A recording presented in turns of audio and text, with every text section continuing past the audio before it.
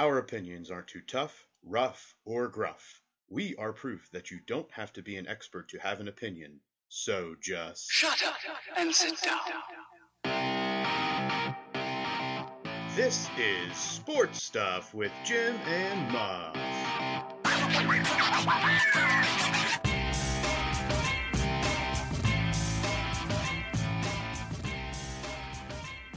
This is Sports Stuff with Jim and Muff.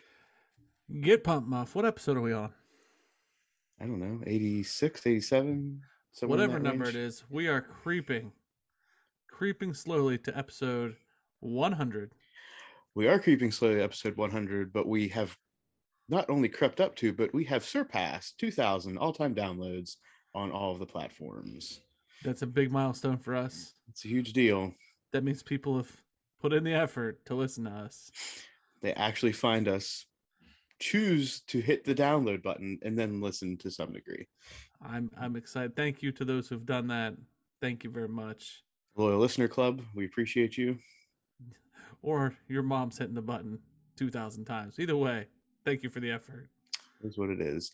We had a pretty interesting weekend in college football. We had some upsets, some overtime thrillers. I got a good bit to chat about and how this mixes up the at least the top 10. I know there's a team not in the top 25 this week that you're very happy about. That's right. Sorry, Dabo. Bryson DeChambeau completed in the long drive championships over this past week.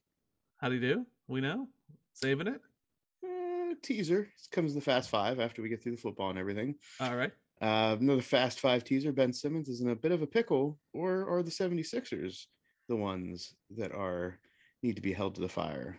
TBD. $8 million is in the air. Let's see what's going on there. The NFL standings are starting to take some shape. Yeah, they are, Muff. 4 weeks in. Yeah, they are. There's a lot of football still left to be played. Some are at the top of their division, and some are at the bottom, Muff. Some are not at the top. Got it. Mm-hmm. Speaking of teams not at the top, the Pirates will lose 100 games this season. And that means you got to shave your head.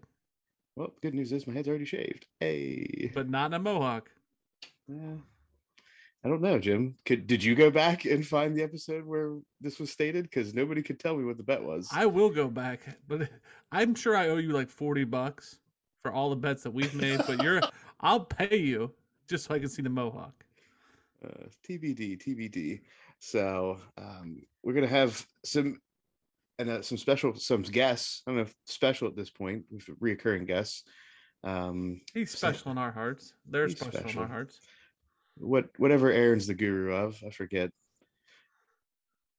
Go ahead, Aaron. What did you come on in? I'm the guru or nothing. It's on my Twitter profile. But that's what we are. Random. No, I'm the random guru. That's it. I'm the random guru. You're the random guru. We got Rando. All right, the Rando guru. I'm the guru of random things. Yeah. The Beanbag Bop made its way to LA over the past couple of weeks. Yeah. And we're going to see, Sam sent us a video doing the Beanbag Bop. We'll see how we can tie that in. Nate and Sam may not be here for the start of NFL talk this week.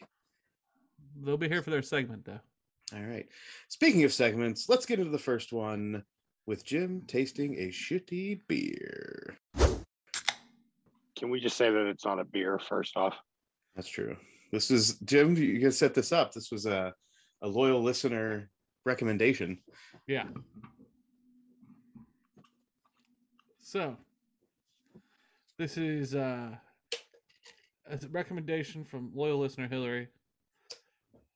This is, I guess, not a beer. It depends on it. Some people would call it a beer. I don't know. But this is King Cobra Premium Malt Liquor. Smooth taste. 25 ounces. Go ahead. The can doesn't call it a beer. No, I cannot find anywhere where it says beer. But to be fair, like, this can doesn't say a lot. Like, this can is just a picture of a cobra, the name, and that's it. Like, I'm pretty sure this could just be starter fluid or antifreeze in a can. straight from the 80s. It's from the Cobra Kai dojo. Sweep the Right. leg, Jim. Sweep the leg. I was gonna say, is this promotional stuff for Cobra Kai? Maybe. So here we go. All right. Bottoms Silently up. watching you. Bottoms up. Oh, that face looks good. That's the face Yeah. of that's a face of a winning. Oh, he's going beer. in for a second sip. I don't know if that's good or bad. And And silent. This is great radio. I'm gonna say 3.5 brats. It's got a weird aftertaste. Really weird aftertaste. As That's what you said. Malt liquors typically do. It is not good. It is not good. 3.5 brats. So you take this is after you've had 8 to 10 beers, and you're out and about, and this is the only thing left in the refrigerator. Yeah, or in the cooler. Yeah, like if you need to keep the buzz going, grab this. But if there's anything else, grab something else. So you're not stopping at the liquor store and picking this up to bring to a party. No. You're drinking this at like 2 a.m. at a party when you've run out of your beer. Yeah, like if you got $1 in the ashtray and you need to forget something, right? Take your dollar and grab this. If you find yourself homeless, standing on the corner, begging for money, and you need to get the best bang for your buck. Oh yeah, grab this. Well, wait. I don't know if this is the best bang for your buck. It's $1, Muff. It's malt liquor. It's it not was necessarily $1 beer. Yeah. Oh, well, never mind. Yeah. This is like old school McDonald's dollar menu stuff. Yeah, this is the way to go. So this is like high school kid alcoholic beer. Yes. Malt liquor. Got yeah. it. Okay. This is the way to do it. Yeah.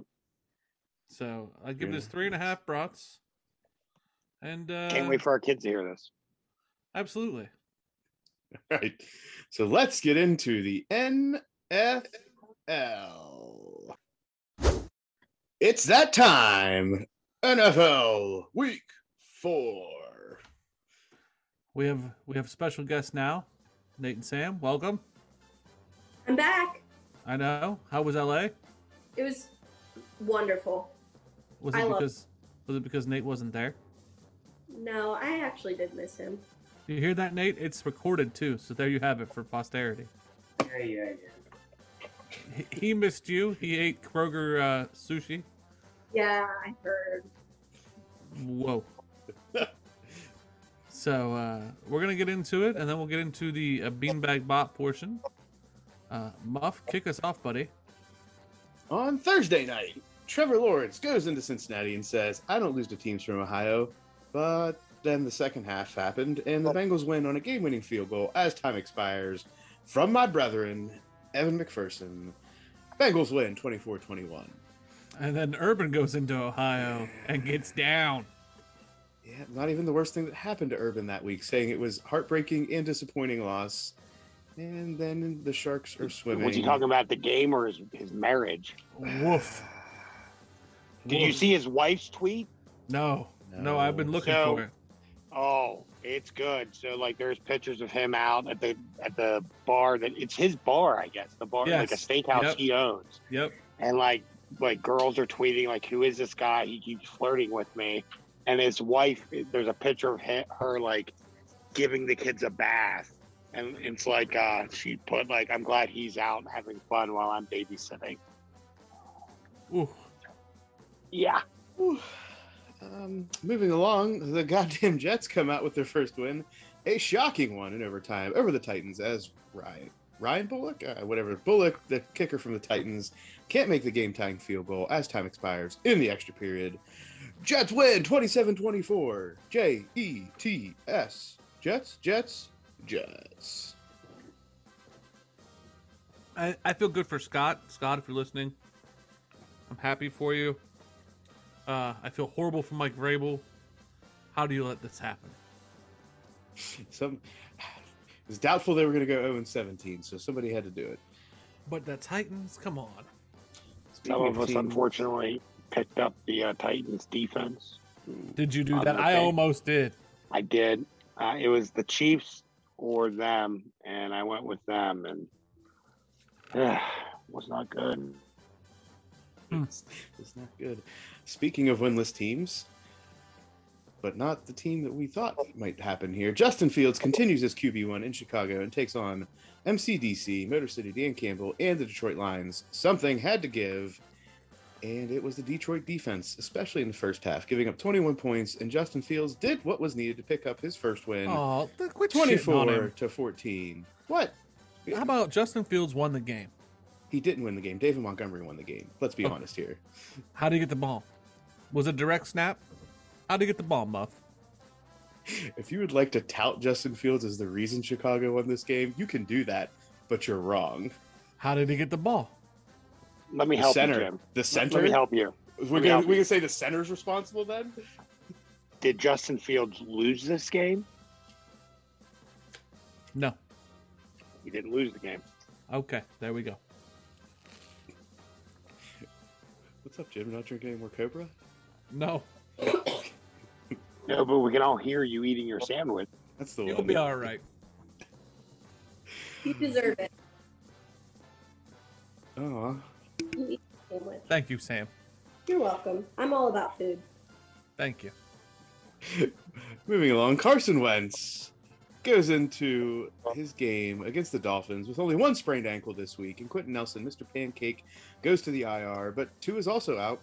These are two teams hit by the injury bug, and only one can survive, and that team is the Colts, picking up their first win of the season, 27-17. Who is the quarterback for the Dolphins? Who was the quarterback today for the Dolphins? Yes. It wasn't Fitzmagic. Well, no. Jim no longer is a member of the Dolphins. Right, so, like, who's left? You trying to fill radio while somebody looks this up? Or are you Fitzpatrick? just going to sit there and... Was it Fitzpatrick? It was Jacoby Brissett, it- who was the former quarterback for the Colts. Interesting. I just wanted to know. Let's move on to a winning team. It's not the Colts.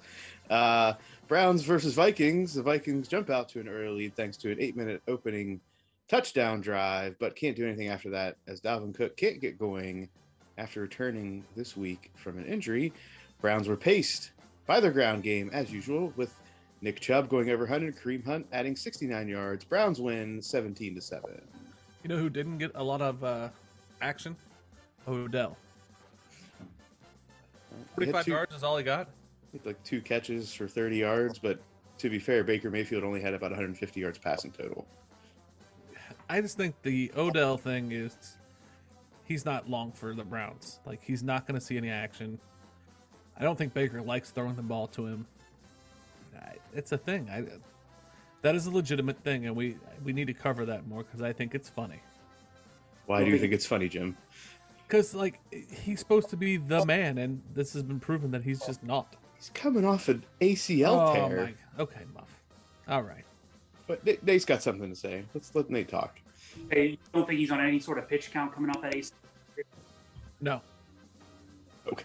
How many snaps did Odell play this game, Jim? I don't know, but I don't think he's on a pitch count. I don't. You can't come here and say that there's not a problem. It's like asking me who the quarterback of the Dolphins was when you don't even know. All right, that's fair. Hey, the Browns got a better record than the Steelers. That's all that matters. Fair. For now, they do. Yeah, that's what I was trying to figure out. Why all this hate for the Browns? Like you're. I have a lot of hate for Browns. Odell. I have a lot of hate for Okay, Odell. but I mean, he's coming off an ACL tear, so Yeah, all right. You're right. it's gonna take him a little bit of time. You're right. They won. Steelers didn't. You're right. Next, we've got the Mrs. Snyders taking on the Falcons, matching a team coming off a win against a team struggling on defense. Washington really didn't improve their defensive prowess in this game, but did enough to hold off the Falcons and win 34-30. Taylor Heineke throws 3 touchdown passes, 2 to Scary Terry McLaurin, while Matt Ryan tosses 4 touchdowns in the losing effort. This game was as okay. No, Oh, no. you're I think good. you're summing it up real good. Yep. Go ahead. Yep. I was just gonna say this game was as exciting as the game they announced for the London game. It's the Jets versus the Falcons. I was like, oh, an NFL game I don't want to watch. And that takes us to the Texans and the Bills. The Bills favored by $1 million in this one, so no really thought this was going to be a game in jeopardy. Texans also, again, trotting out rookie quarterback Davis Mills. And it ends as we would expect. The Bills dominate 40-0. It's the second shutout the Bills defense has had this season. Who in our league has the Bills defense? Because they, good for them. Frankie Buckets. Alex. Well done, Alex. Well done. Next, in the tale of two New York teams getting their first wins this week, Jimmy wins ton. Does not win this game and couldn't get it done, and the Giants take one away from the Saints, 27-21, behind an overtime score by Saquon Barkley from Daniel Jones. New York teams seeing 2 wins this week. So who won that game? Like, who won it for them? Daniel Jones, Saquon Barkley in overtime, touchdown, win. So, okay. All right. Just wondering. So the 2 of them won that game in overtime. Yes. Okay. Jets, Giants, overtime.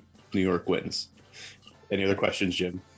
Was it a pass to Saquon, or was it he handed him the ball? I believe it was a pass. Okay. I don't know how many snaps Saquon was in there, Jim. Just so we know. He's coming off knee injuries as well. I don't know. Okay. I don't know if we need to talk about this. No, I'm just wondering. I'm just trying to get how you play this out. I don't know how fast Daniel Jones ran this week, if that's also something you're curious about. Okay, fair enough. Go ahead. Jalen Hurts' seat may be lukewarm, but even a good performance can't bring him past the Chiefs. Chiefs win 42-30, behind 5 touchdowns from Patrick Mahomes, 100-plus rushing yards from Clyde Edwards-Helaire, and 3 receiving touchdowns, 86 yards receiving from Tyreek Hill. Yikes. Was a good day. I gotta say that the Chiefs' defense may be the Achilles heel this year for them. Yeah, I agree. Isn't it always? Usually they're at least semi-opportunistic, and they're not in as high-scoring games. This year, it seems like their defense is not getting the stops where they need to, and they're allowing teams to stick around a little bit more. Yeah, I think it was last year they really didn't cover like any game. Or it seems like they never covered. Yeah. Oh, it was true. They won, but they were always favored by like 10 plus in most cases, though. They spent all their money on their new offensive line, so they didn't have any money to spend on their defense. So a lot of their defensive players left, and they were left with kind of like, I mean, I don't want to say scraping the bottom of the barrel, but they just didn't have any money left to get any defensive players. Indeed. Chargers beat them. That means Chargers are going to win the Super Bowl. Just ask the Spanos family. Next, we have the Panthers taking on the Cowboys. We have an apology tour happening. Go ahead, Luke. I mean, are you going to cover the game first? I want to hear your apology. I kind of want to hear the apology first. I mean, I owe them an apology. You know, I came on here. People on sports shows at the beginning of the season sit there and they make predictions. They say how bad teams are going to go, and then they never come back out and say like, you know what, I was wrong. You guys are guilty just as much as anybody else. I refuse to be those people. So I came on here and said, right, you're perfect. But I came on here and said they were going to do horrible. And they actually, like, they don't look great, but they're winning close games. Like, they almost blew a lead this week. Breaking news, Dak just got hit by lightning. Well done, Aaron. They almost blew a lead this week, but they, like, held out. They got some first downs, and they ran the ball to finish the game. And they've won close games this year that other teams, you know, that teams don't usually win do. And I just think that it as a person who's on a podcast, I owe them an apology. Hopefully they continue to win. I'm not saying they're going to win the Super Bowl. They do have a 3-1 record. They're on top of their division, which is ideally was the worst division last year. But I just think that their team is starting to show signs of like they're not as bad as what I saw on Hard Knocks in the preseason. Because in the preseason they looked horrible. And in the regular season, they're showing signs of their defensive play is great. Diggs is really good. He's got 5 interceptions in 4 games.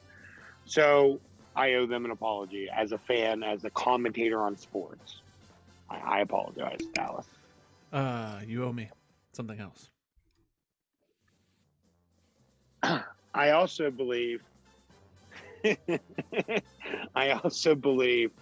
they're still failing at mojo moments. Okay. Is that what you were owed, Jim? I don't know. Yes, thank you. Okay. I Just a harken back to Hard Knocks when they were practicing mojo moments. If he's gonna hop on the show and talk about the Cowboys, we're gonna talk about mojo moments for the rest of the year. Right. You're right. I promised myself every time I talk about the Cowboys on the show, I will say mojo moment. Cowboys win 36-28 over the Panthers.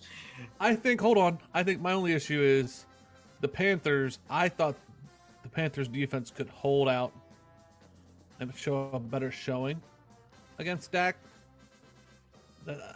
I'm going to take back. I think the Panthers defense is not as good as I hyped them up last week. Well, Jim, I'm going to quiz you. Do you know who the Panthers played in the first 3 games of the season? Apparently no one. A bunch of nobodies. Yeah. Teams that I think have like one win combined kind of teams. But I mean, Tampa Bay, Dallas hung in there with Tampa Bay that first game. That's true. And I mean, I just think that the way they showed in the preseason being 0-4, I know it's a preseason, but they did not show a team that was capable of rattling off 3 wins in a row. I just didn't think they were capable of doing it. Yeah, I agree. Well, they also have, a player on their team coming back from a traumatic leg injury, so. Yeah, I mean, he's looking. There was a couple passes. He threw a pass today to Amari Cooper that the announcer said it, and I couldn't agree more. He couldn't have walked over there and handed the ball better to him. And it was like a 30-yard pass in the corner of the end zone that Amari Cooper caught, landed in bounds, and then was out of bounds. And it was perfect. It was a perfect throw.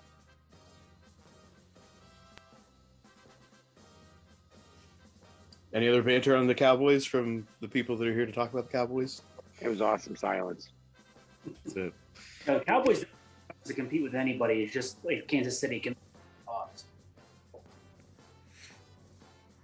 That's all I got. I agree Jim. with you. All right, Jim, take away the next 2. These are your games. How are they my games? Anyway. Because somebody put the I was notes just in helping that a brother wasn't out. me. Anyway, Seattle and the 49ers. Seahawks scored most of the points in the first half and the least in the second half. Hung on to the win. Jimmy G was hurt. Trey Lance takes over. He went 9 of 18 for 157 yards, 2 touchdowns, and a rushing 2-point conversion. The kicker, Robbie Gould, injured during warm-ups, scoring me 0 points in the fantasy league. Thank you, Robbie, from the 49ers. What does this mean? How do we feel about Russell? How do we feel about Jimmy G? How do we feel about Trey Lance? All that does for the 49ers, it just opens the door for Trey Lance. Jimmy's not doing himself any favors. Is that what we think? Do we think it's time that Trey's going to take over? If Jimmy can't stay healthy. I think it was Darius Butler listening on Pat McAfee a few weeks ago. Can't make the club in the tub, so got to stay out of that cold tub, got to stay off the IR. Muff? What's Jimmy's injury? I don't know. I have no idea. I just know he got hurt. All right, so I think Jimmy G's still the quarterback as long as he stays healthy. When I say as long as he's healthy for this season, he's going to be the quarterback. I don't think Trey Lance is going to do anything to take that job from him.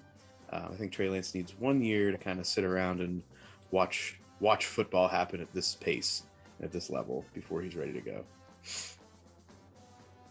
For the Twitter, it says Jimmy G had a calf injury. Oh, that's no good. That's no good. All right, so then we have the Cardinals versus the Rams. Kyler Murray passes for 268 yards and 2 touchdowns. The Cards lit up LA with 465 yards of total offense, scoring off of 2 takeaways. Is Kyler Murray finally legit, or is LA back to being hot and cold? I think you gotta give credit to where credit's due to Murray. Yeah, I think so too. Muff? Yeah, Kyler's putting him at this point, he's a top 10 quarterback. And then if he continues down this pace, he may be a top 5 quarterback this year in the league, depending on how things go.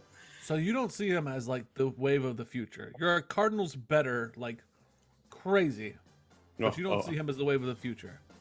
If I'm saying he's a top 10 quarterback in the league right now and maybe a top 5 by the time the season's over, I think that's me saying, yes, he is the future. Well, the way you said it was you were this year, as if not like going forward. That's why I asked. I'm sorry. He's got to put together 2 or 3 seasons worth before he can be anointed as anything. Got it. That's what I'm asking. Yeah. And LA is not hot and cold. LA's LA. They just ran into a Cardinals team that is good.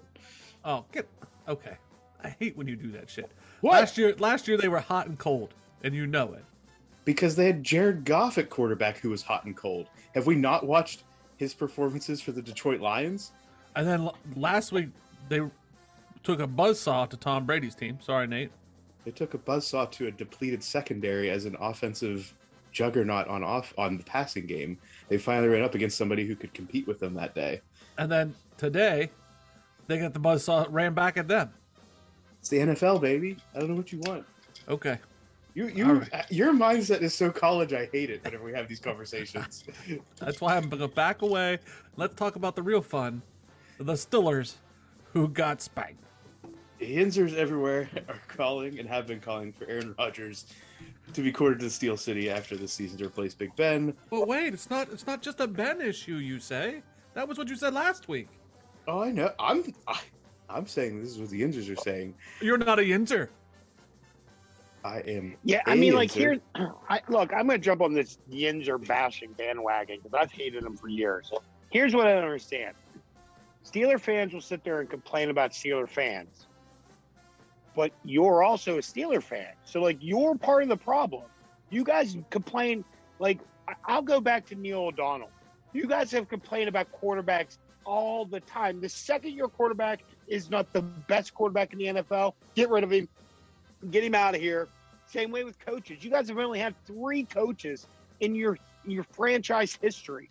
You are one of the most storied franchises in the NFL legacy. And every time you guys lose a couple games, you hear it. You see it on the internet. You hear it on talk shows. You hear it everywhere. Get rid of him. He's a horrible coach.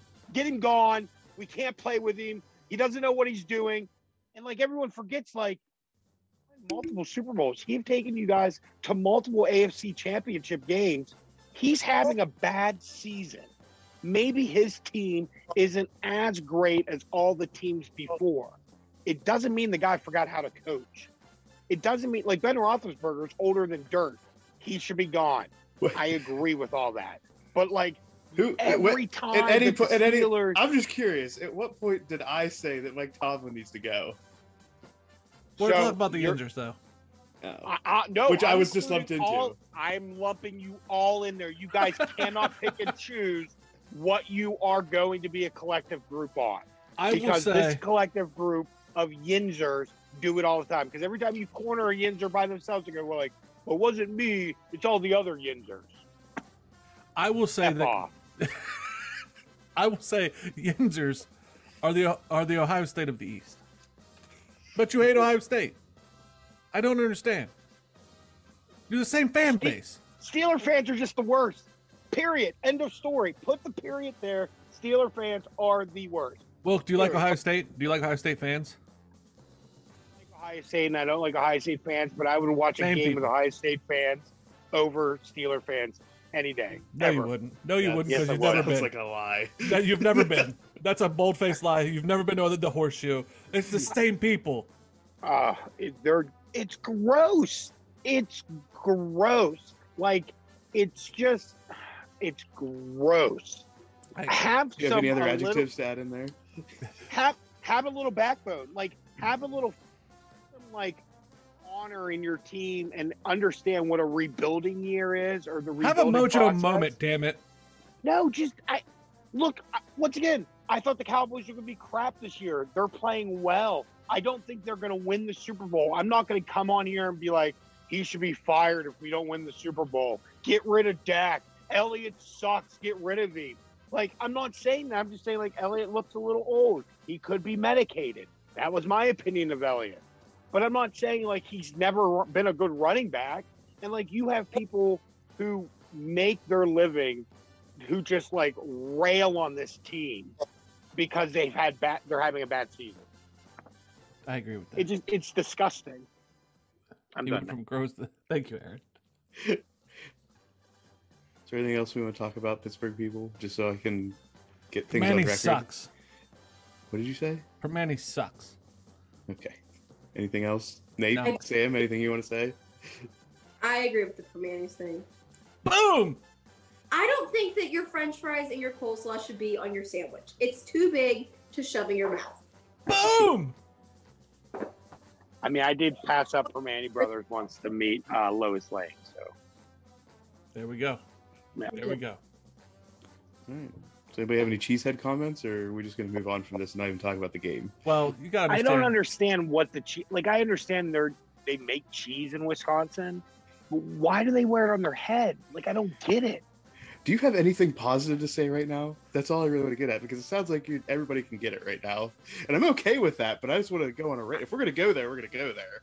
I would like somebody from Wisconsin to explain to me what the cheese head is. All right, we're tweeting it. Somebody, Wisconsin listeners. Like, I get they have cheese, but like, couldn't they wear cheese gloves? Yeah, why aren't they the cheese hands? It could. It just as easily, right? Yeah. Why cheese head? Cheese feet. Fair. Sure, all of this is achievable by the internet. Next, we have the Ravens taking on the Broncos. The Broncos finally run into a team that's not garbage, but that team is also riddled with injuries, and it's the Ravens that come out on top of this one, winning 23-7. Teddy Bridgewater leaves the game with a concussion, and Drew Lock shows us once again why he is not the answer for the Broncos now and into the future. I don't understand. I thought he was done. I didn't realize he was still playing. Still on the team. I think he's under contract. He's still on a rookie contract, I think. Elway, come on, buddy. Let's get some backup for our guy Teddy here. Not doing his thing. Good grief. Have to scout some quarterbacks. I think sometimes he doesn't, like, he purposely likes to leave them depleted so they remember him. That's just my thing. You think they're going to try to bring him out of retirement? No, just to, like, remember how great I was. That's why. Do you think he didn't want to bring in Peyton a couple of years ago?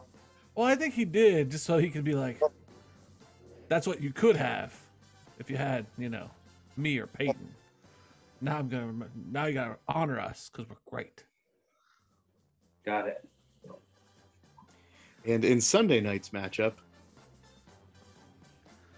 is anybody going to sing it? Does anybody want to sing it? No, this is you. This was you. This was your moment. I just want to know if anybody wants to sing it. No, come on. No? Deliver it. Hello from the other side. Thank you, Muff. Touching tribute by Adele. Well, Thank you. used by Adele. For Tom Brady returning to Foxborough Stadium. Nate, how are we feeling about this? How's things going today? Well, they actually just showed coming out of the commercial break that, and I saw they said they were going to honor it, but they weren't going to stop the game for it. Tom just passed Brees for the most passing yards all time. And they did put a little thing up on the Jumbotron for him. Good. He had a visit with Kraft today. Saw getting a little, meat. That was cool. What's the score? Nothing. Oh, I need this. I need this for the betting show. If they win, if the Bucks win, that Brady's like one of 4 quarterbacks to beat every NFL team in his existence. That's correct. Yeah, that's crazy. I don't even like Tom Brady, but I respect him. Like, I don't like him as a person. There's a lot of things I disagree with him on, but like, I mean, you got to give the devil his due, right? Like, he's got to be the greatest quarterback ever. Yeah, and we all are getting to watch it happen. Yeah, absolutely. I agree. Nate, how you feeling about this game? What's the score going to be? I think it's going to be low scoring. It looks like it's raining up there in Foxborough, but it all depends on how Tampa's secondary can hold up. It's the same song and dance every week. They got 2 starters out at corner. They've signed Richard Sherman this week. Outside linebacker JPP's out. Is Sherman on the roster yet? Is he rostered? He's playing tonight. Okay, that's why I didn't know if he was playing tonight. There's that answer. Yeah, because Murphy Bunning got hurt opener against Dallas. Mm-hmm. Him on IR for at least 3 weeks, and then another corner was out this week. I don't want to start a big debate, but I would like to hear you guys talk about this one day. Why is it that we forgive Tom Brady and Deflategate, but not Barry Bonds?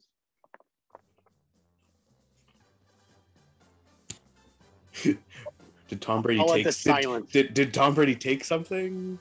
No, I mean, Did Tom Brady right? Did Tom Brady touch those balls? They're Yeah, cheating. I don't know that he actually deflated those balls. Okay, so he's associated with cheating on Yeah. multiple levels. Says who? That Spygate. He didn't. Says who? Where's the evidence that he did this stuff? Okay, you're right. I mean, I'm just asking you. I'm just making a comparison.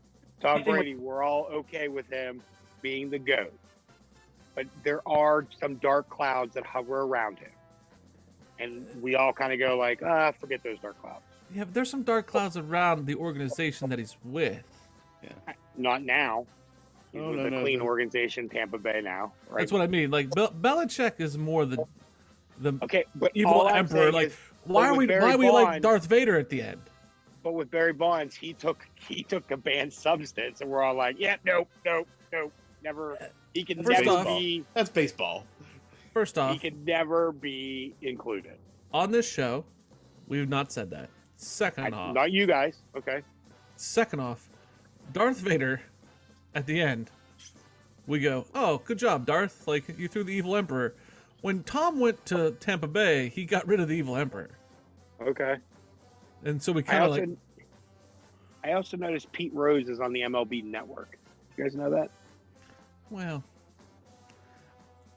Pete Okay. Rose is a whole different topic. You're mixing a lot of apples and oranges. They're all Yeah. fruit. Yeah, I was just at. Why Where's Lance, can't where's, apples and where's, oranges Lance, be where's Lance compared? Armstrong? They're Where's both Lance Armstrong fruit. in your, Where's Lance Armstrong in your pool? What did I hear him on? He was on Malcolm Gladwell's podcast the other day talking about cycling All right, and how so, cyclists don't like to share the road with cars. or But the besides needle the point. either, but whatever. I just find it odd that like Tom Brady has somehow managed to like get clear of all that. Well, sounds like we got a segment after football season. There you go. Good luck in talking about it. All right. And in Monday night's game, the Raiders taking on the Chargers. Two teams hoping to continue to stay on track and set the tone for the rest of their seasons. What are we thinking? I do what? That I think Justin Herbert's going to ball out tomorrow. Well, I'm gonna let you go next. I want this to be a good game, and I want the Raiders to be competitive, but I agree. I think the Chargers are going to take this one. I think it's going to be real close. And I think the Chargers win by like 3. Did you all pick the Chargers? Yeah. I picked the Raiders to continue to be undefeated. And if anybody who's listening to the show, if you didn't see that coming, come on. And that wraps up NFL Week 4. It is time for the Beanbag Bop. I'm excited. Bop, bop. Let's do it. Your beanbags high. Bop. Every time you say that, I'm like, if your beanbag is high, and I'm like, why is my beanbag high? Okay. So we have some things, not much this week. I actually was able to witness a high school football game on Friday and an epically bad call, which I'm hoping Nate will be able to catch some photo of later this week because it was within the area where Nate can usually see some of these replays. The team's playing of no real meaning here, but I was at a game and it was, I don't even remember the down distance, but the team that was driving the ball was at about the 30, threw a pass to about the 15-yard line, going in for a score. A pass interference happened, defensive pass interference. And as that was happening, the ball was popped up in the air, flag was thrown. Everyone saw the flag and got all super excited. The play was blown dead. The whistles were blowing, except the ball was still in the air, and the offensive team took the ball out of the air, ran for a touchdown, but there was all of this insanity because the whistles were blowing, so everyone thought the play was done. So that's how that one happened. Nate, and this wasn't like a shoestring tackle. This was, or a shoestring catch. This was like in the air.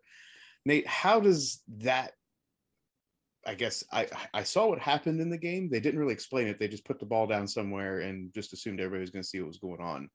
How does that work if a play is blown dead in the middle of the play, and in this case, a potential scoring play?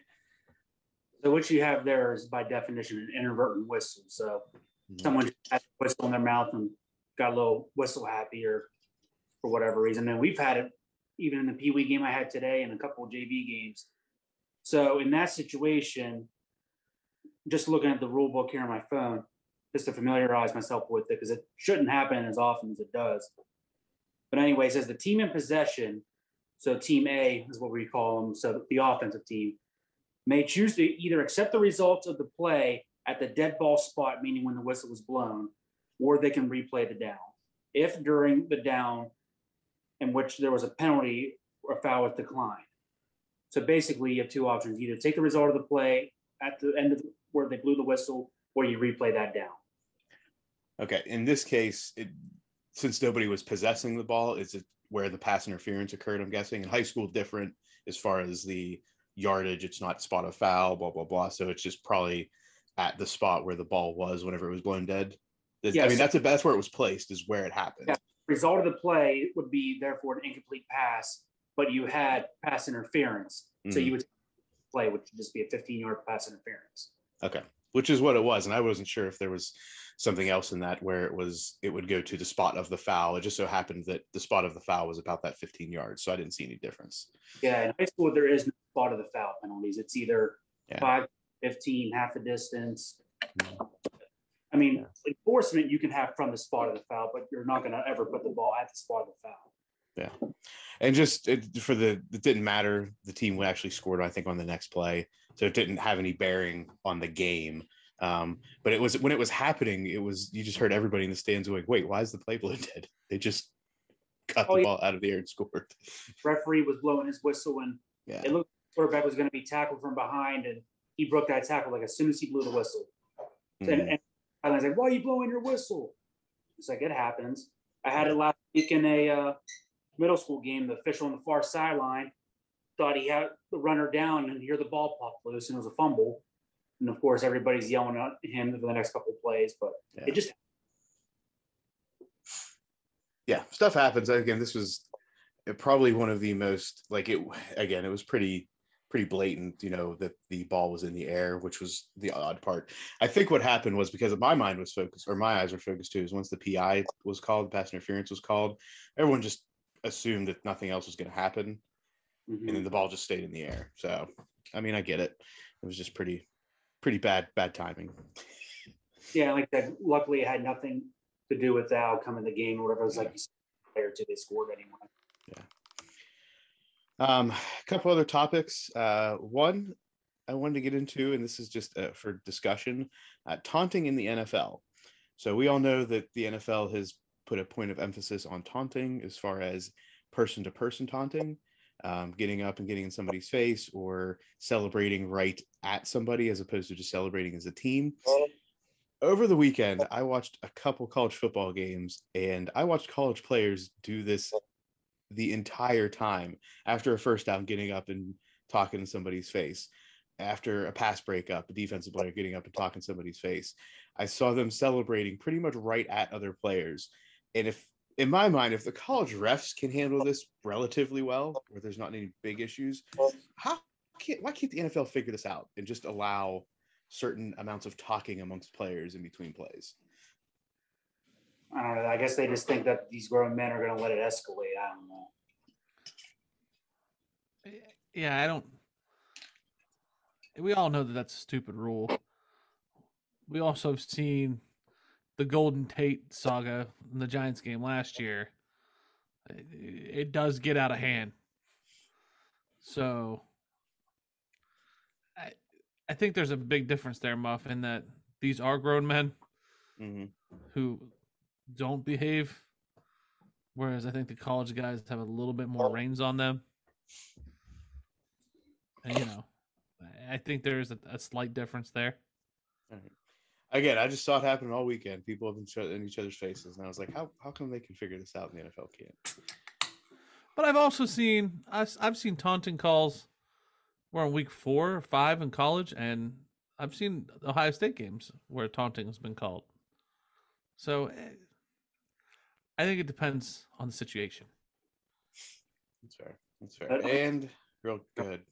I was gonna say the opposite end of the spectrum there. They can do all this just right, but then they have that dumbass targeting rule. Oh, good God. Speaking of targeting, next topic, targeting in college. I actually, since I got a chance to watch a little bit more football this weekend, college football, I heard more discussion in the telecasts and how targeting calls this week seem to be less and less. I actually saw a couple plays that I would have expected a flag to come out or it to be reviewed, and it didn't. And I saw a couple others that were overturned and players weren't disqualified for the game. Yep.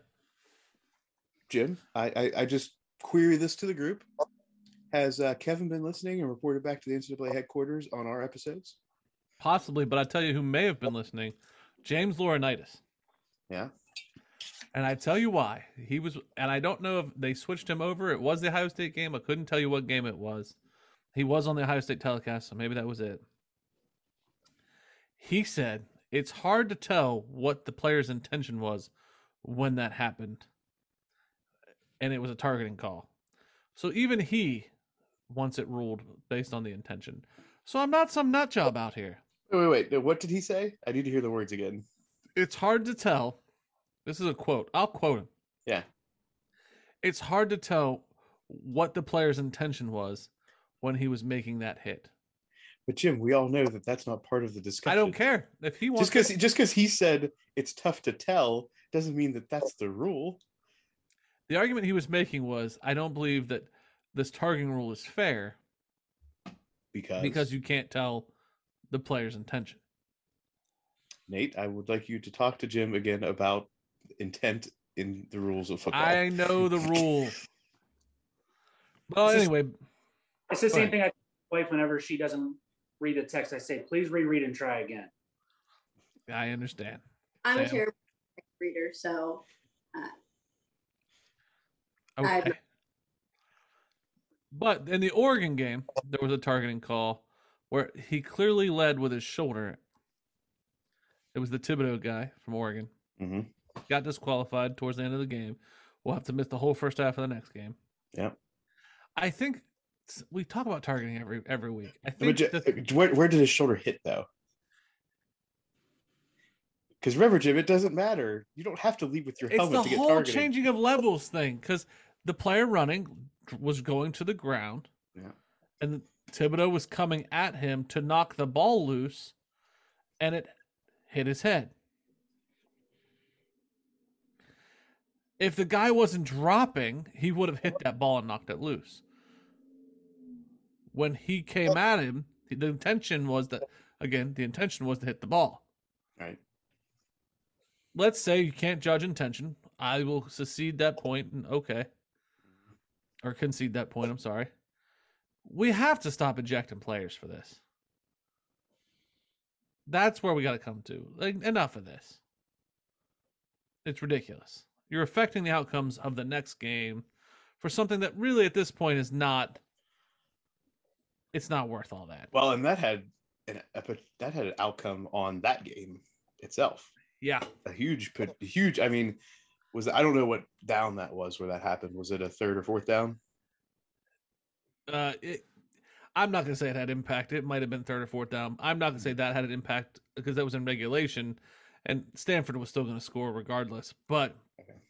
I think it may have affected the overtime play and it may have, and it's possibly going to affect next week. I think that's dumb. The thing is that I can't get my head around is I feel like there are instances where targeting is worthy of a disqualification, Now, that's what I was just getting ready to say. And that's the thing, is that this comes into, again, how do you separate them? I'll tell you how. Mm-hmm. If you remember, there was a bowl game. Ohio State didn't make the playoff, and they were playing Notre Dame, and I want to say the Outback Bowl 4 years ago. And Joey Bosa, it was like the second drive of this game. Joey Bosa targeted the hell out of a Notre Dame player. And it was like a good Notre Dame player, can't remember his name, but took him out of the game. And they ejected Joey Bosa. Was I happy that Joey Bosa got ejected? No. Should he? Absolutely. Eye for an eye in that scenario. Like, you just took out their best running back with your dome. Goodbye. So, and this is just James Skalski, the Clemson Ohio State game 2 years ago. Was it 2 years ago, or was that last year? I forget. Both Clemson games, they've had those targeting rules. Well, James Skalski, that specific one. Yeah, he needs to be gone from, like, football. Okay, well, that particular hit, let's not talk about him overall. But he's a giant culprit of targeting. I didn't ask you his history. I mean, he got hit with targeting 2 games ago. I understand that, Jim. I'm asking you fired up, Buff. In that particular game, James Skalski, is that worthy of being disqualified on your end? Was it hit on Justin Fields, if I recall? Justin Fields got hurt. Justin Fields was spinning, and Skalski went in and happened to hit him in the back because he was spinning. Yes. Why is that warranted? Why? Because if Justin Fields was running head on to him, he would have hit him in the stomach. Because truly, Justin Fields probably should have stayed down. Like, player safety wise, it doesn't matter. Just because you get hurt doesn't mean that you get disqualified. Because I think it should be eye for an eye, damage for damage. They shouldn't have let Justin Fields back on the field. So they shouldn't have let it do it. So the person who broke Dak Prescott's leg last year needs to be out of the game? It wasn't targeting. He didn't mean to break his leg. This is intent again, Jim. You can't judge Isn't everybody trying to make a tackle, trying to hurt somebody? No. No? No.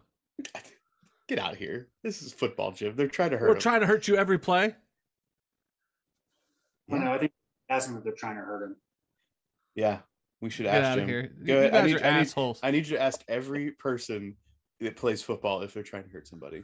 To keep them permanently out of the game. No, just trying to hurt them. Are you hurt or are you injured, Jim? Are you hurt or are you injured? There's 2 differences. If you're lowering your head and you hurt someone, or yourself for that matter. Oh, yeah. There's always player safety of the person delivering the hit as well. Then you should be ejected. But if you don't get hurt, it's okay. Yeah. That's what the NFL and college have operated on for the past 50 years, Jim. We didn't say anything because they're not getting hurt, so why do we care? And then people started getting hurt. That's why we cared. Then we eject them. Only if somebody gets hurt. Somebody gets hurt. This sounds like, okay. Then you're going to have people starting faking injuries. Okay. But that player who fakes his injury can't come back either. Why not? Because we ejected the other guy. It's just like soccer, Jim. They spray the magic stuff on them and they're good to go. No, you can't come back because we ejected the other guy. Nate, I need you to weigh in on this. But you're saying if a guy gets hit and the defender gets ejected for targeting, that therefore the offensive player is also basically ejected. If that guy's hurt enough that he can't come back, you're ejected. You have to sit out until that guy comes back. Like, you're in the penalty box. 5 for fighting? Is that what this is? Pretty much. Jim's throwing that's to everybody. So that means, okay, then Justin Fields could have never come back in that game then. Yeah. Or if he comes back, so can the other guy. I think you just made this worse. That's all I'm going to say. I think you made this worse. I'm just trying to find an end to this stupid targeting. I think Jim needs to write the rules for that league that Josh Gordon was in before he got reinstated. This is the beanbag bop. Let's end this. That wraps up this week's rendition of the beanbag bop. Everybody get your beanbag ready to rock. Follow me and have fun to the beanbag bop. Do it, the beanbag bop. We have reached the end of college football week. What week are we on? 5? 4 or 5. 5. I don't know what we count week 0. That's always the up in the Yeah. air. Like, how does week 0 count in the thoughts here? As always, we do a little dive into the Big Ten and then talk about the top 25 matchups from the week. So getting into the Big Ten first, number 5 Iowa goes into the DMV and shows Maryland what they may have. While they may have been undefeated, they aren't ready for the big boys yet, and demolish the Terrapins. 51 Did you watch this game? I caught, because I was at that high school football game. I caught like the end of this game. So, for those of you who don't listen. Maybe my dad listens, but this week I was detained. My in-laws were in town from North Carolina. I did not watch any college football, but like the last half of the Ohio State, the last half of the Oregon-Stanford game. So this breakdown is going to be brought to you by Muff. But my father, who doesn't keep track of college football well, knew that I was going to be out and knows that I have this podcast, and gave me the update and called me periodically to give me the breakdown. And you know it's bad when he goes, Jim, Iowa ran all over Maryland. So, like, does that mean Maryland just was all hype? Or should Ohio State be worried about Iowa? Like, because they were really good. I was like, I don't know, Dad. I didn't watch the game. You did. He's like, they're good. And this sets the stage for a top 4 matchup next week between Iowa and Penn State, an early season Big Ten battle of top 5 teams. I'm worried for Penn State, Muff. It's fine. It is at Iowa, which is not a good place to play. No, and I thought Penn State would handle Indiana a lot more than they did. Yeah, we'll get to that. I'm not worried about that. Number 17, Michigan State handles business against the Hilltoppers of Western Kentucky, staying undefeated, 48-31. Also bothered me, that score. I thought Close. Yeah, did not like the closeness there. Western Kentucky, remember, they always put up fights. Yeah, but I thought this would be. I thought Michigan State's defense would hold that back. Yeah. Scott Frost cools down the hot seat, delivering a win against the hapless Northwestern Wildcats, 56-7. We were all wrong about Northwestern this year. I thought about this. All wrong. Yes, I thought about this. Mm-hmm. Northwestern was a direct result, first off, of everybody leaving. We knew that was coming. We said that. Yep. But I also think they are a byproduct of COVID. Oh yeah, I mean, it just by looking at some, like, for instance, Penn State. Yeah. How they started last year, how they ended versus how this season is going. And I would love a Netflix, ESPN, some kind of documentary. And I think you bring up Penn State's a good point. I would love to bring those two programs side by side and put the 2 years together and go, COVID. What happened? Explain. Yeah. Because I think it'd be great. It really would be. I agree. Just to see what was happening within those programs, how the differences from summer to summer, fall to fall, like the prep and then in season as well. Yeah. Would be interested. Because I think the other ones are pretty self-explanatory, like Jim Harbaugh just falling apart, Maryland just falling apart, like because COVID hit your program and you couldn't handle it. But like James Franklin and the way he managed COVID last year versus Patty Fitz and Northwestern, how he managed COVID last year, I believe were eerily similar, but the outcomes weren't the same. And they should have been. Yeah, you'd think. Illinois gets another win, 24-14 over Charlotte. Okay, Brett. Way to just get W's. Pick them in when you can, buddy. Yep, get them where you can. Number 14, Michigan goes into Camp Randall and jumps around, taking advantage of the Badgers' less Graham Mertz, who was taken to the hospital with a chest issue during and after this game. Wolverines dominate, winning 38-17. Michigan a competitor now, Jim? I forget what the score. I think you said if they won by like 10 plus, that you were going to consider them a competitor. I would have. I would have stood by that, except what happened in New Jersey. And we'll get to that. Row the boat. through Indiana this weekend, Jim, as the Gophers take down Purdue, winning 20-13. Okay.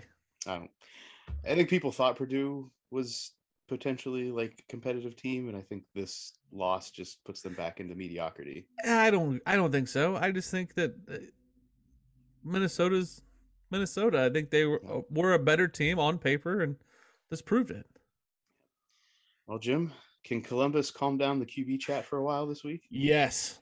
Columbus is the happiest team on the planet right now because, and this is why, Rutgers damn near beat Michigan the week before. And we thought, Michigan's tough. And Rutgers, are they on that level? Like, are we going to get hurt? And then Ohio State just rolled, especially defensively. And then Stroud comes out and looks like $1 million. I mean, we're playing QB2 in the second half, running back 4 in the second half. It was like, what is going on? This is where we should have been in the week 1, 2, and 3. I mean, everybody's all smiles and cheers, and it was a good week. So I was wondering if it was going to calm things down or if people are still on the bandwagon. People are so happy.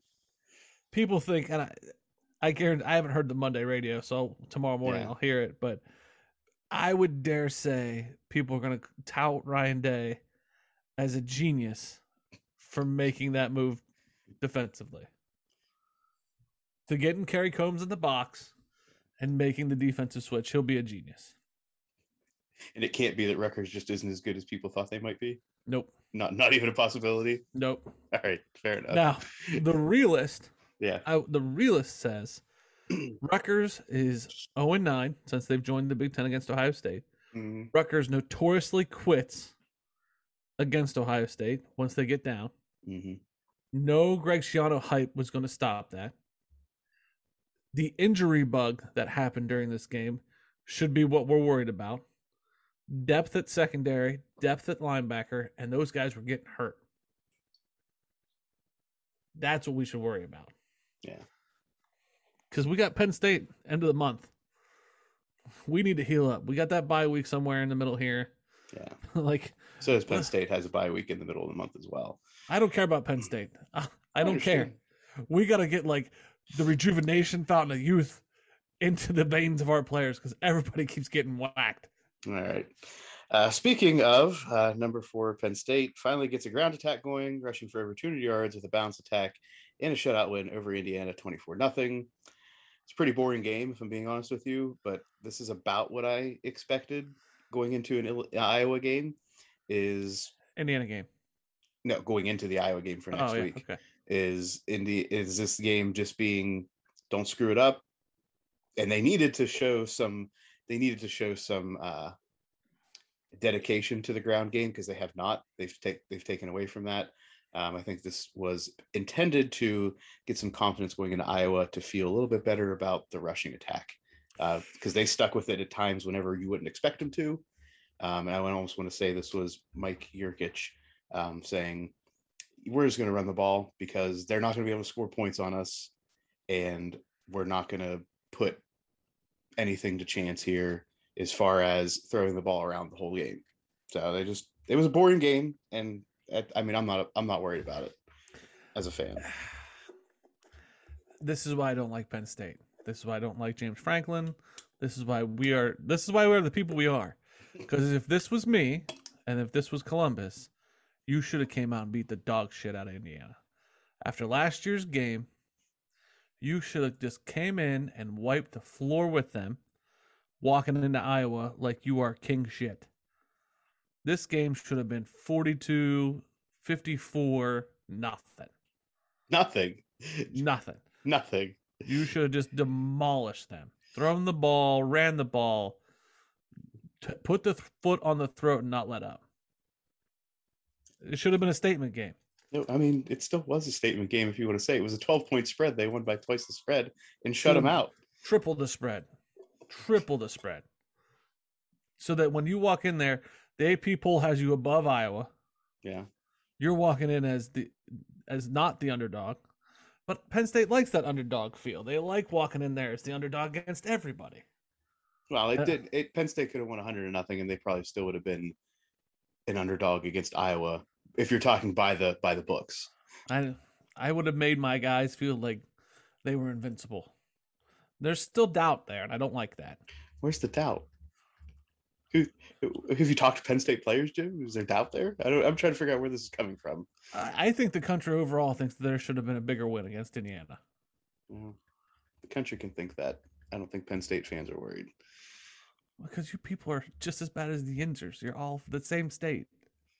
Listen, we already know that Ohio State fans equal Steelers fans. Oh, so absolutely. I don't think Penn State fans are in the same category. No, I'm not saying they're significantly below that right, level. Exactly. Okay. But they're not at that level. I love Beaver Stadium. I saw the crowd. Stripe out. I saw that. You follow up the whiteout with the stripe out. I told Joe, I said that's on our bucket list. We're gonna go to a Penn State game. It's just gonna happen. Yep. Other top 25 matchups, not in the Big Ten. Number 13 BYU stays undefeated, adding Utah State to the losers count on Friday, winning 34-20. Number 2 Georgia is without QB1. I want to continue to say this. QB1 is not at the helm at Georgia. Hasn't seemed to stop them. Next victim to this dominant defense is upstart number 8 Arkansas. Dogs win 37-0. We called this. Yeah. We knew this was going to happen. Everybody thought Arkansas was like, oh, the new SEC like contender. Nope. Well, Alex even put a bet on this. We tried to tell him. I said that I thought Arkansas I didn't think they were going to be able to compete with Georgia. I still think Arkansas is not a bad team, but they're not Bama, Georgia good. Mm-hmm. Number 24 Wake Forest enters the top 25 and wants to stick around at least a week longer, squeaking out a win over Louisville 37-34. Number 7 Cincinnati, Jim, goes into South Bend and announces to the world that they belong in the Big Boys Club this year, taking it to Notre Dame 24-13 in a game that saw the Fighting Irish replace their starting QB due to ineffective play. Cincy going to run the table now? Maybe. If I remember right, this was the last matchup of note. Yeah, I think there's a shot. It's got to work out for them a certain way. I think there's a shot. Number 16, Coastal Carolina. The Chanticleers continued their winning ways and showed no signs of slowing down, taking it to Louisiana Monroe 59-6. I think that's a big win for them. Yeah, it was a big spread too. I think it was like a 30-point spread. Mm-hmm. So Louisiana Monroe must be in a down year to have that big of a spread coming in. Number 6, Oklahoma keeps on surviving, but how long can they keep this up? Narrowly escaping Kansas State 37-31. That was an ugly game.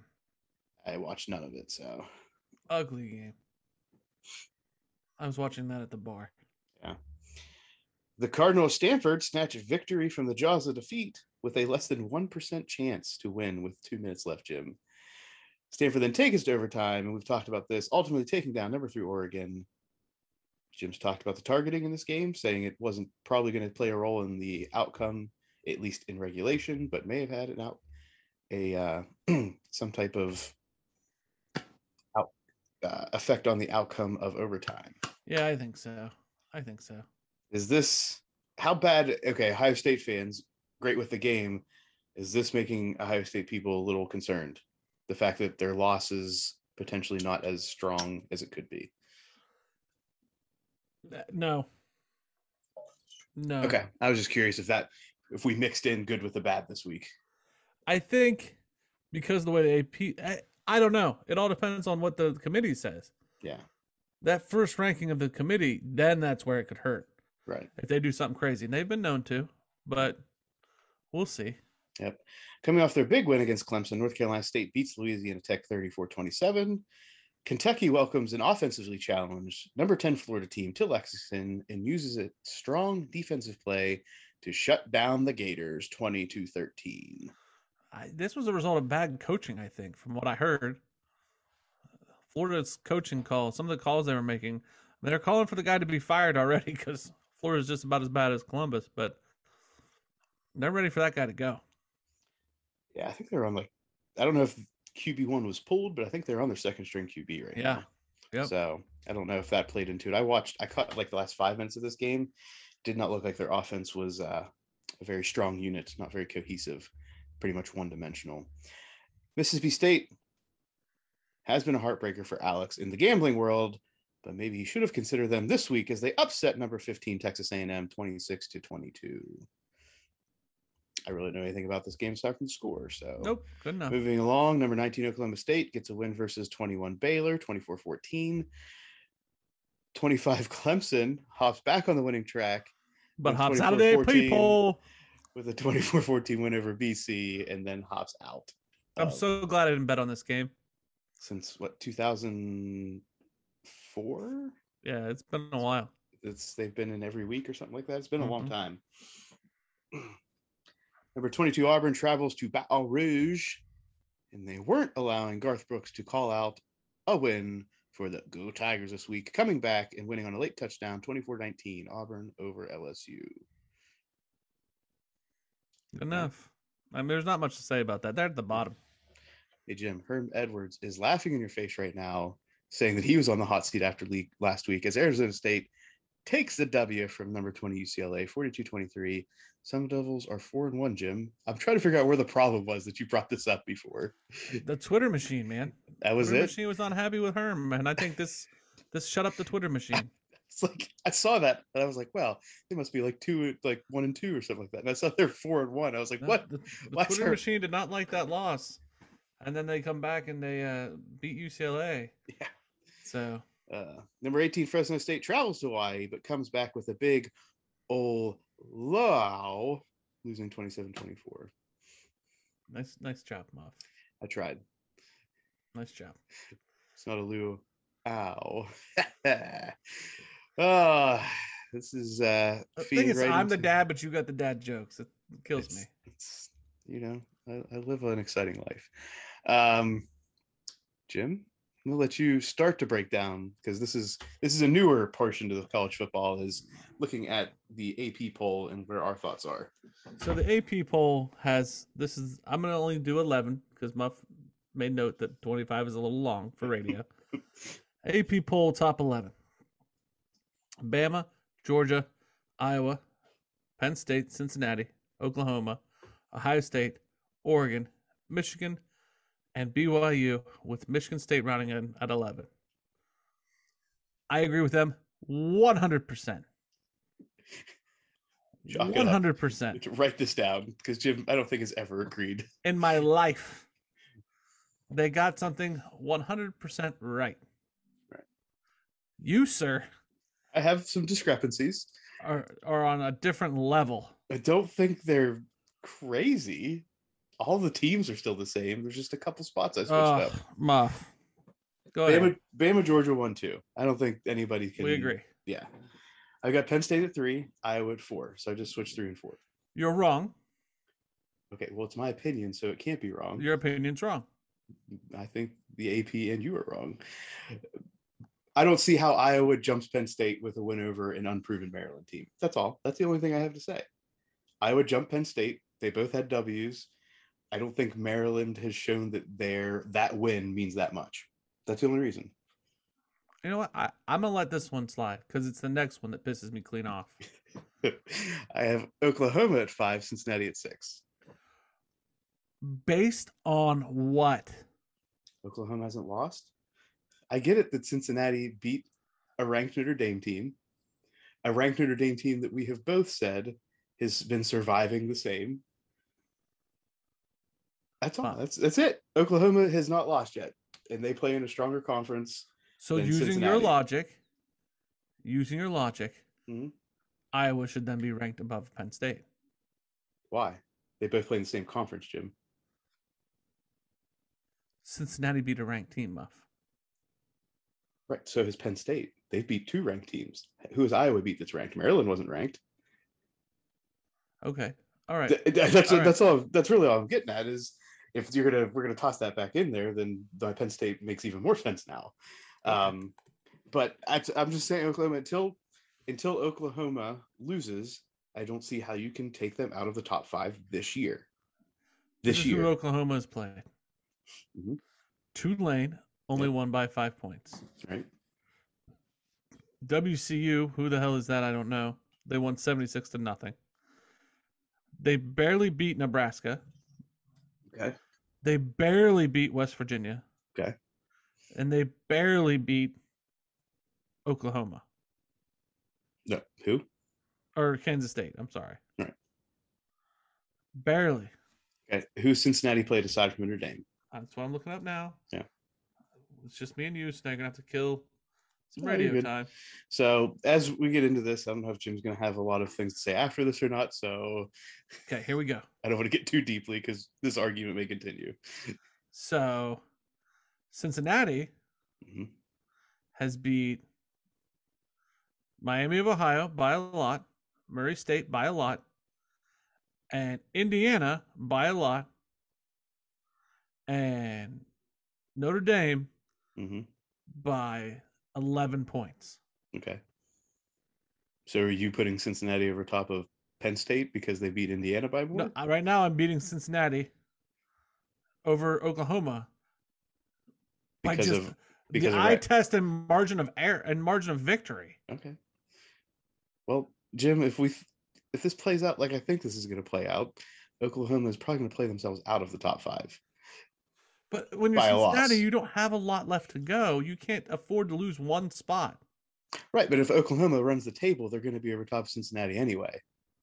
Cincinnati can't do anything the rest of the season to jump teams unless they lose.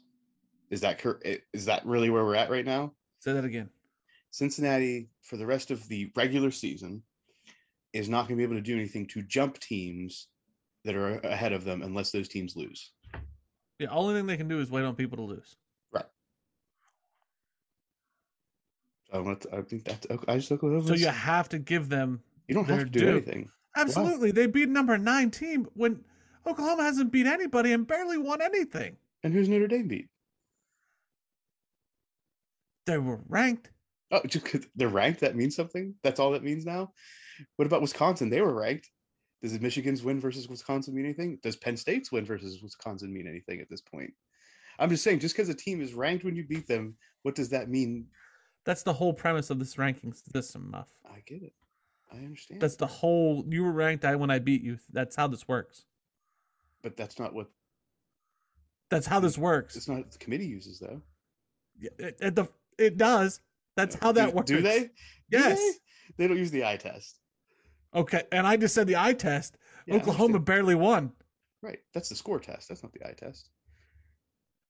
Who's the better looking team, Muff? I still give Oklahoma the edge here. I think you're just stirring shit to stir shit. Yeah, anyway. At number 7, I have Oregon. Number 8, I have Ohio State. Purely based on head-to-head. That's fine. Yeah, there's no reason for me not to do that. Only reason I'm agreeing is because I'm an Ohio State fan. That's why I agree with the AP. Like, okay, I'm going to take it if you're going to give it to me. That's fair. And at 9, I have BYU, 10 Michigan, 11 Michigan State. I'm going to put Michigan above BYU because it benefits Ohio State. And That's fair. Quite frankly, Penn State. Yeah, but if they're still top 10 or top 10, 12, there's no real difference there when it comes to the end to me. But would you much rather be a number 9 or number 10, Muff? You always want to be higher. Well, why is that, Muff? Why would you want to be? Because if you beat a higher ranked team, right? No, your team wants to be higher.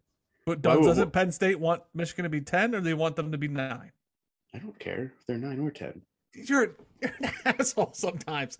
If you know that you want them to be ranked higher. If you beat them at 9 or at 10, it doesn't matter because they're going to drop once you beat them anyway. Muff, do you want to play a number 25 ranked Clemson and beat them for this playoff committee? Or 24? Or number 10 Michigan? Well, you just jumped 15 spots. I'm just saying the difference. But the rankings matter, right? Between 9, 10, and 11 is difference than 10 to 25. But the rankings matter, right? I understand. I'm not saying the rankings don't matter at all. I'm saying that the difference between 9 and 10 doesn't mean anything to me in the end. It does. It does matter when you're Cincinnati, and this is all you got. Right. And Notre Dame, who's probably going to continue to fall, is not going to help Cincinnati at all. I don't think Notre Dame will lose again. I have no idea what their schedule is, so I'm not even going to get into that. Well, they're in the ACC, and it's garbage. So, wow, they got to play Clemson, don't they? they're not good. Don't they have to play Virginia Tech? Also not good.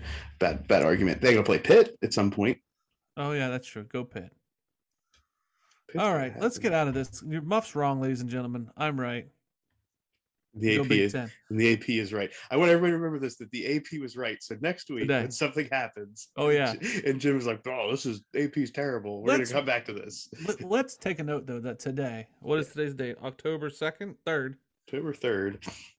1, 2, 3, 4 teams out of the Big Ten are in the top 10, and two teams from the SEC. Yeah, but they're also 1 and 2. They are the best teams in college football. But for all you SEC fans out there, you only got 2 out of the 10. Yeah. We got 40%, baby. And we also have 2 non-Power 5 teams as well. BYU and Cincinnati. I'm just saying, today's the day where the big. If we ended today, if COVID shut it down today, we got 40%, baby. We're there. All right, and that concludes this week's college football breakdown. And now it's time for the Fast Five. All right, Muff. We're going to start ripping it right off with golf, which is typically where we go to put it at the end. So you've mixed it up. Let's do it. Golf is typically where the Fast Five goes to die for Jim. Right. So first on this week's Fast Five, Bryson DeChambeau, Jim. The big guy. We talked about it last week. He competed in the World Long Drive Championships over this past week. After, again, helping Team USA to an all-time dominant Ryder Cup win over Team Europe. Bryson didn't disappoint. I think he proved a lot of people wrong that were saying he could not jump into this world. Bryson made it into the final 8. Again, this is the World Long Drive Championship, people. The final 8. He couldn't nudge his way into the big time, the final 4, and all the pomp and circumstance that comes with that. His longest drive of the weekend was 412 yards. To put that in perspective, I think the longest drive up to that point I haven't seen. I think they hold off and they do like a big production of the final 4 in this. I think the highest overall before that was like 435-ish.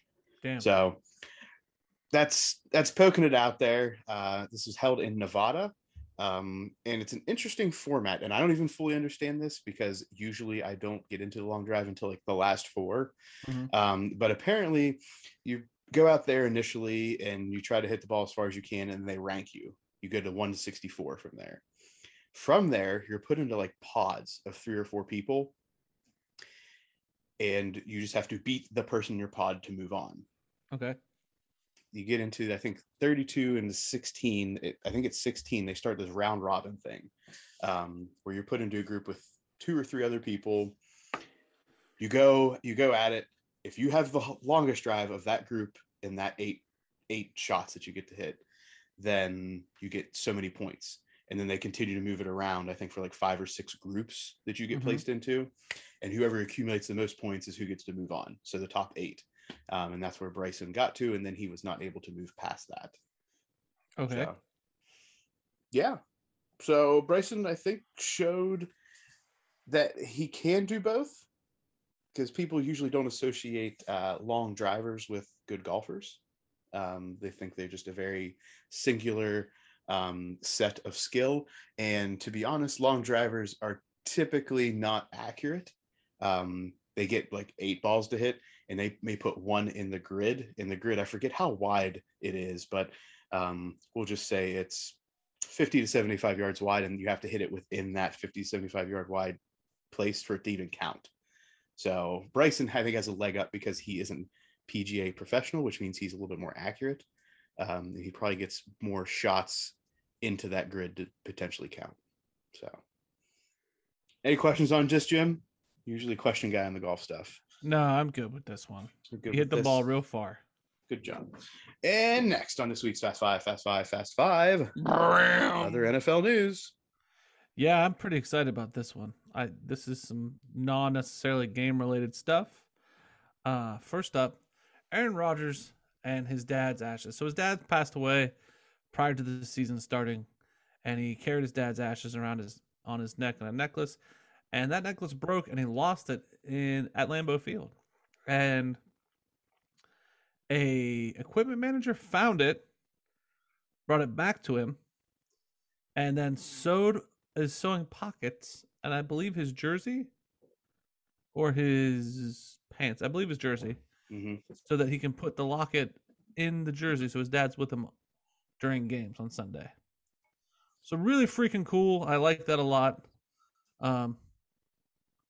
Obviously, and I think a lot of Aaron's start of the season issues and what team issues, we kind of pin him as a diva or he's mad at management. Some of this has got to play into it, I think. Yeah, it's they're connected to some way. Yeah. So this is, I mean, it's a pretty cool story. I'm sure there's the people out there that be like, this is weird, but whatever. Y'all can just go do whatever. Pound sand. There it is. Jim said it. Josh Gordon reinstated into the NFL after multiple substance abuse policy violations, being suspended multiple times and not being in the league since, 2019 at this point? Been a minute. Signs with the Chiefs. This is another rich get richer situation potentially if Josh Gordon comes back anywhere near what he was before he left the league. I think it's a liability thing. I think you got to make sure, much like Antonio Brown, we got to make sure he stays on path first. Yeah. News is coming out that he's impressing the Chiefs thus far and could be activated as early as this upcoming week. Well, good for him. We'll see. Richard Sherman signs with the Bucs, as we heard Nate talk about a little bit earlier, adding another experienced piece to the Bucs defense that right now really is depleted in the defensive backfield. So this is, I think, more out of necessity. We all know that Richard Sherman had his issues in the offseason, which ultimately led to him not being signed by any team. So we'll be interested to see if Richard Sherman signing with the Bucs is a good thing, being around people like Tom and Antonio, Bruce Arians. I think it'll be good. I think it will. Yeah. I think it'll clear his headspace. Yeah. I mean, if there's ever a group of people to be around, I think that's a good one for somebody that's maybe needed to get some things back on track as far as their NFL career. Jim, I just want to know your reaction to this because I've never heard this quote or this statement or whatever this was. Jerry Jones, because he's Jerry, says that Micah Parsons is as pure as mother's milk. In reference to Micah's play on the field. Okay. Have you ever heard that before? No. Okay. I mean, I get it.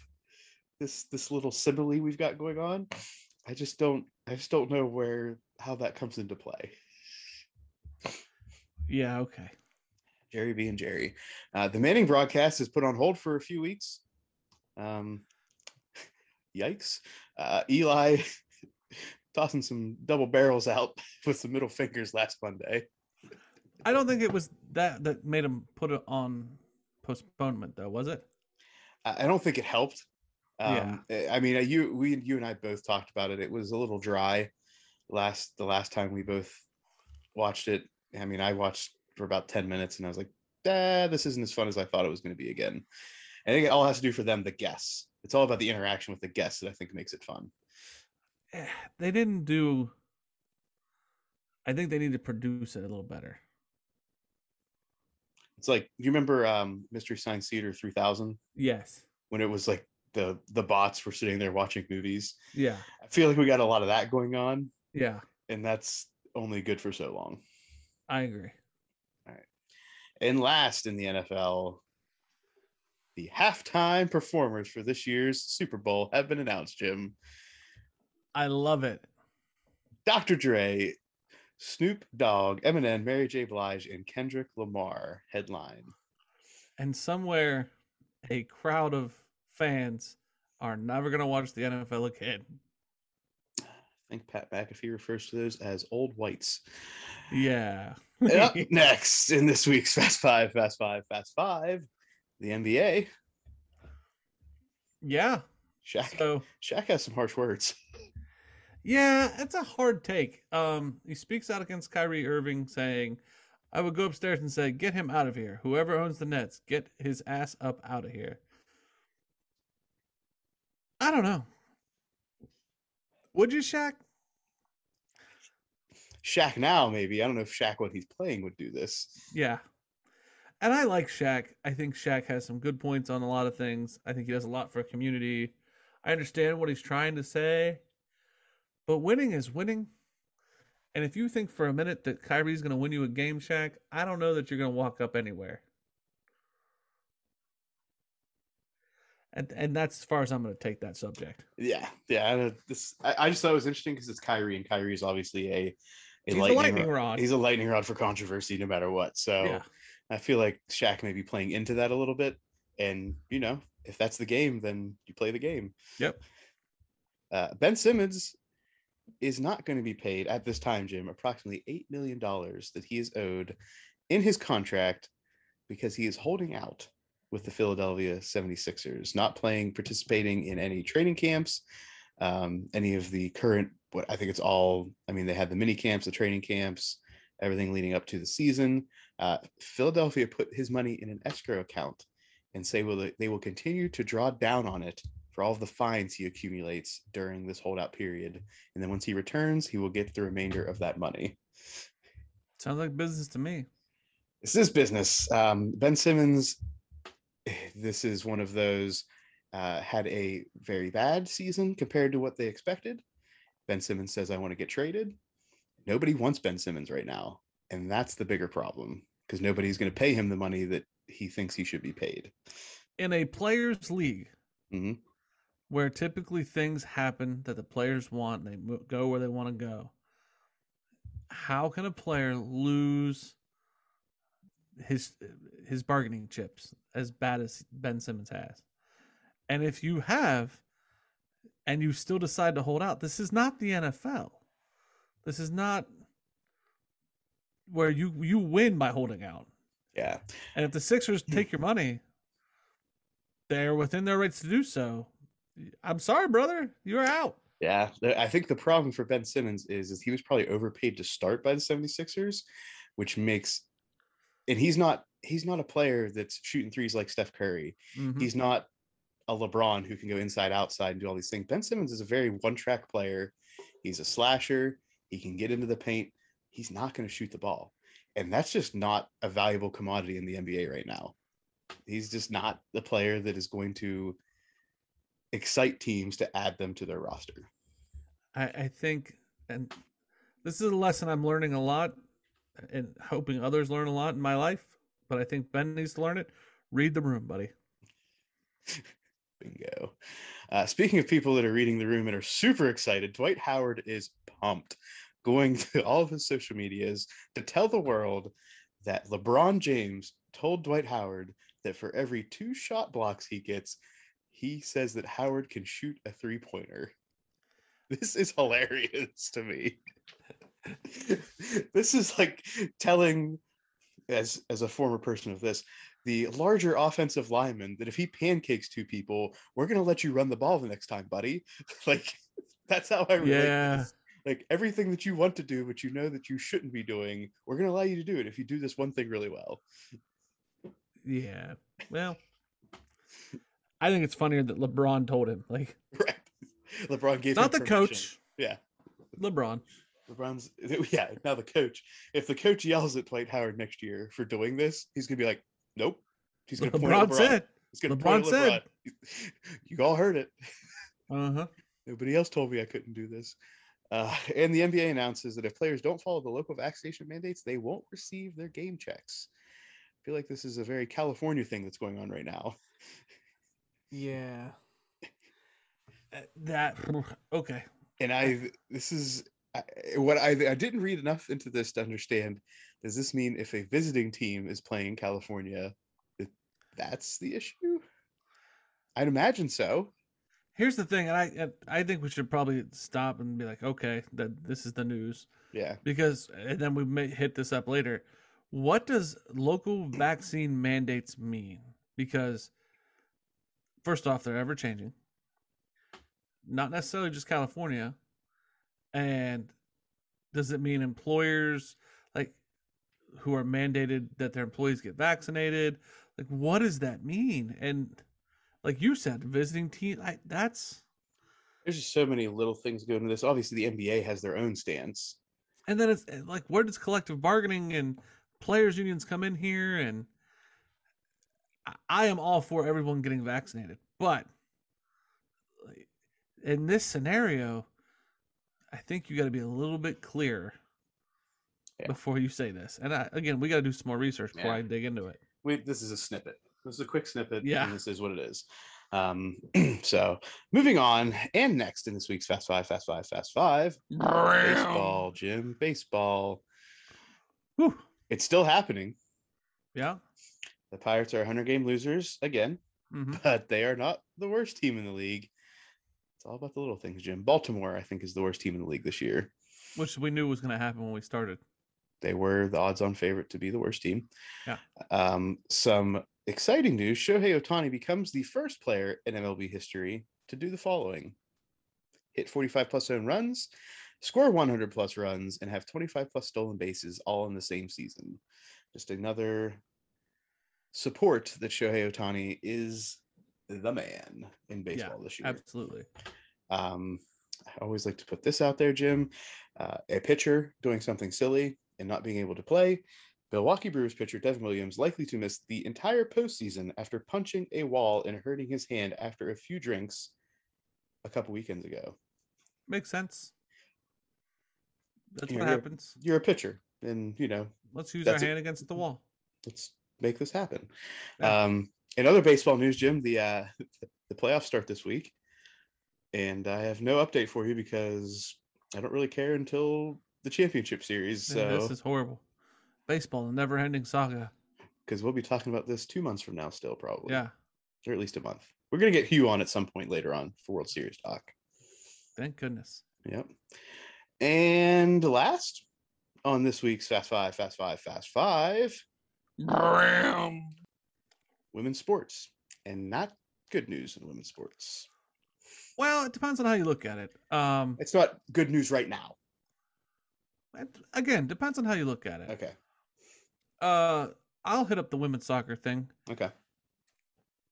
So I subscribe to The Athletic, and Megan Linehan wrote an article. And if you don't have The Athletic, I recommend getting it. If you haven't read this article, find a way to read it. Because it basically exposes one Paul Riley, big female soccer coach on the collegiate and national level, for some dastardly, evil control and manipulation of his players. Serious topic that should be a huge national story. And you have to read this article and only this article, which is the problem, for you to catch the whole thing. Yep. A footnote of this story is that the National Women's Soccer League canceled all their matches this week because of drama caused by this story. Yeah.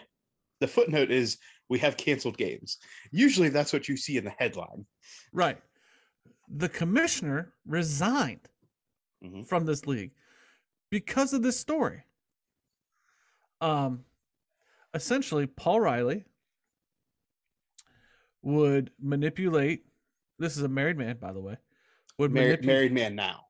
I think some of these may date back to previous. No. Read the whole thing. Yeah. Read the whole thing. He was married when he manipulated both of these girls. Okay. Basically manipulated them into. He basically promised them dreams of grandeur, playing time, getting them to the national team, Team USA. If you come play for them, if you come play for him, he would fawn over them, basically give them all kinds of praise, and then would take it away. He would basically gaslight them, I guess is the term, consistently. Grooming, gaslighting. I think both are potentially accurate terms here. using his position of authority to sexually harass players. One citing that he coerced a player into having sex with him. More than coerced, he basically went into a assorted affair with a player where basically he would pay for them to get drunk, gaslight the girl into thinking like this is what I have to do in order to succeed, and then tell her the next day, oh, this never happened, and then treat her real well, and then make her feel like a piece of crap until she like came back to him and loved on him some more. Yeah. And try to win in his favor. Made 2 of his players kiss to get out of running and bad conditioning. And this is a pattern of behavior he's had over several teams. Yeah. He's been with multiple teams in women's soccer. And it was brought up to the commissioner. There was an investigation. The investigation said, well, yeah, maybe. And then he was fired under, well, he decided to resign. The investigation didn't find him, but he decided to resign. Then a couple months later, he was rehired on another team. These poor girls, like, basically gave up soccer because of this man's behavior. And finally, this story breaks, and now the soccer league's doing something. Yeah. And last Thursday, he was fired. Yeah, last Thursday. So all of this leads up to him being fired Thursday, the commissioner resigning, and the games being canceled this past weekend. He's been a coach since the mid-'80s, and dozens of players have been interviewed since 2010. Yeah, 2010 is as far as it dates back now. Yeah. In the 80s, again, some of this, I did a little look into this, and I don't know if he's always been a women's soccer coach. I just saw that he had some college experience and moved on here and there. I think it wasn't until officially I could trace it back to like the 2000s where I could be like, this is a women's soccer team. Yes. But I don't, in the 80s, it may be as far back as there. I know that this article dealt with the 2010-ish. Yeah, this one was saying we talked to 12 players going as far back as 2010 based on this current behavior. The girls who spoke on this, commend them tremendously. Yep. Because not only did they, like, they're out of soccer. They don't have anything to gain by coming back out at him. Yeah. Not that they should, but to see it through the first time, then to relive it again the second time, and to do it so that this doesn't happen again. Yeah. Good on them. Fantastic. Yeah. And we got all this going on, and we know this, and we've talked about this, in a sport that there's no financial, what's the financial gain to playing in soccer, let alone having to worry about potentially predatory people like this. Yes. I think we have to do this because if we didn't, then people potentially could be down our throats. These are all allegations right now, which he has refuted. Oh, I don't care. Come down my throat. I don't care. I read that article. Yeah. I read that article. I don't. We'll see where this goes in the court system. I'll tell you one thing. For a sport that's struggling to be on equal footing with the men, the fear was, and the fear in every organization has been, because this isn't the first soccer league. There have been so many failed women's soccer leagues. Mm-hmm. The fear is if they had spoke out, this would have besmirched a soccer league or besmirched a team, and it caused another failure. It's a system problem that allows for it. Well, we can't talk out, we can't speak bad because then we're in trouble. Be a black eye on soccer, and then we're never going to get women's soccer off the ground. This is a freaking problem. Yeah. So like, I stop. Let's make women's soccer a legitimate thing. Let's make all women's sports a legitimate thing. And in order to do that, let's give them the freedom to do their sport away from these idiots. So it can be okay. Yes. And this wasn't the only thing that happened within the past week. Yeah, I didn't catch this till late. So please, let's get into this. Yeah. In the women's college basketball world, former Florida Gators head coach Cam Newbauer is being accused of multiple forms of abuse by former players, citing throwing basketballs at them, racially insensitive comments, along with berating players for their sexual preferences and their sexuality. Haley Lorenzen reported to ESPN, along with a handful of other players. Lorenzen says that she had the opportunity to play professional basketball, but Neubauer's treatment made her give up the game entirely after her time at Florida. Originally, this was actually a story that was reported by Florida Gators school newspaper last Monday, and ESPN picked it up. The school freaking newspaper is the one that's uncovering these things. So just for the record, The Athletic broke the first one, and that's a paid platform you have to get to, and nobody picked that up. Like it's just barely breaking the surface. Yep. And a school newspaper broke this one. And ESPN just happened to, not happened to at that point. You'd imagine somebody's going to pick it up. But it's still not enough to scratch like this. This should be national news, both of them. Unreal. Go ahead. And Neubauer was given the opportunity, or however this works out, you don't know how this resigning. He resigned in mid-July for personal reasons after he had received a 3-year contract extension. Yeah. So I can't believe that some of this behavior was not known, at least at a very surface level. Like, hey, we know this guy's a little outside the norm. Like, it's like the Bobby Knight effect, right? We know Bobby's hard on the players. We know this, but Bobby's good for the program. He runs a good ship. Like, we're doing well. We don't want to upset all of this. Yeah. Here's the thing, Jim. Neubauer had sub 500 seasons, and they still gave him a contract extension. Yeah. So what's the deal here? I don't know. I don't have an answer, and I don't expect you to. I'm just saying that. Here's the thing, and I think I'm gonna walk very carefully because of certain. We do more than just podcasts, but we've both worked at college campuses. Things happen on college campuses, and ours have been relatively small. So I understand Florida's and these other Ohio States. It's still real easy to hear what happens on a college campus. Yeah. Like, I have friends that do work on big college campuses. I have family that works at big college campuses. If you have someone in a high position of authority who says something of a racist, homophobic, sexist nature on the regular, it makes its way to people. Yeah, you gotta think these players, it's not like their own bubble. Like, that's my next point. Yeah. They're college kids. Yeah. Like, it's not like this fraternity of corrupt police officers or fraternity of locker room talk like you hear that keeps the secret. These are college kids. These guys like tweet and TikTok, and like nothing is secret in the college kids. You know this. I know this. So somebody professional knows. Welcome back, Yik Yak, by the way. Yik Yak back in the fold. Right. So please tell me how these professional people on a college campus did not know that this man was a piece of scum. Right. And I'll end this part with a quote that would make this very, I hope, apparent. And I forget, can't attribute this quote, but it was a specific quote. Begin quote, "It was very difficult to play behind someone that we felt was very sexist and homophobic, racist, all those kinds of things."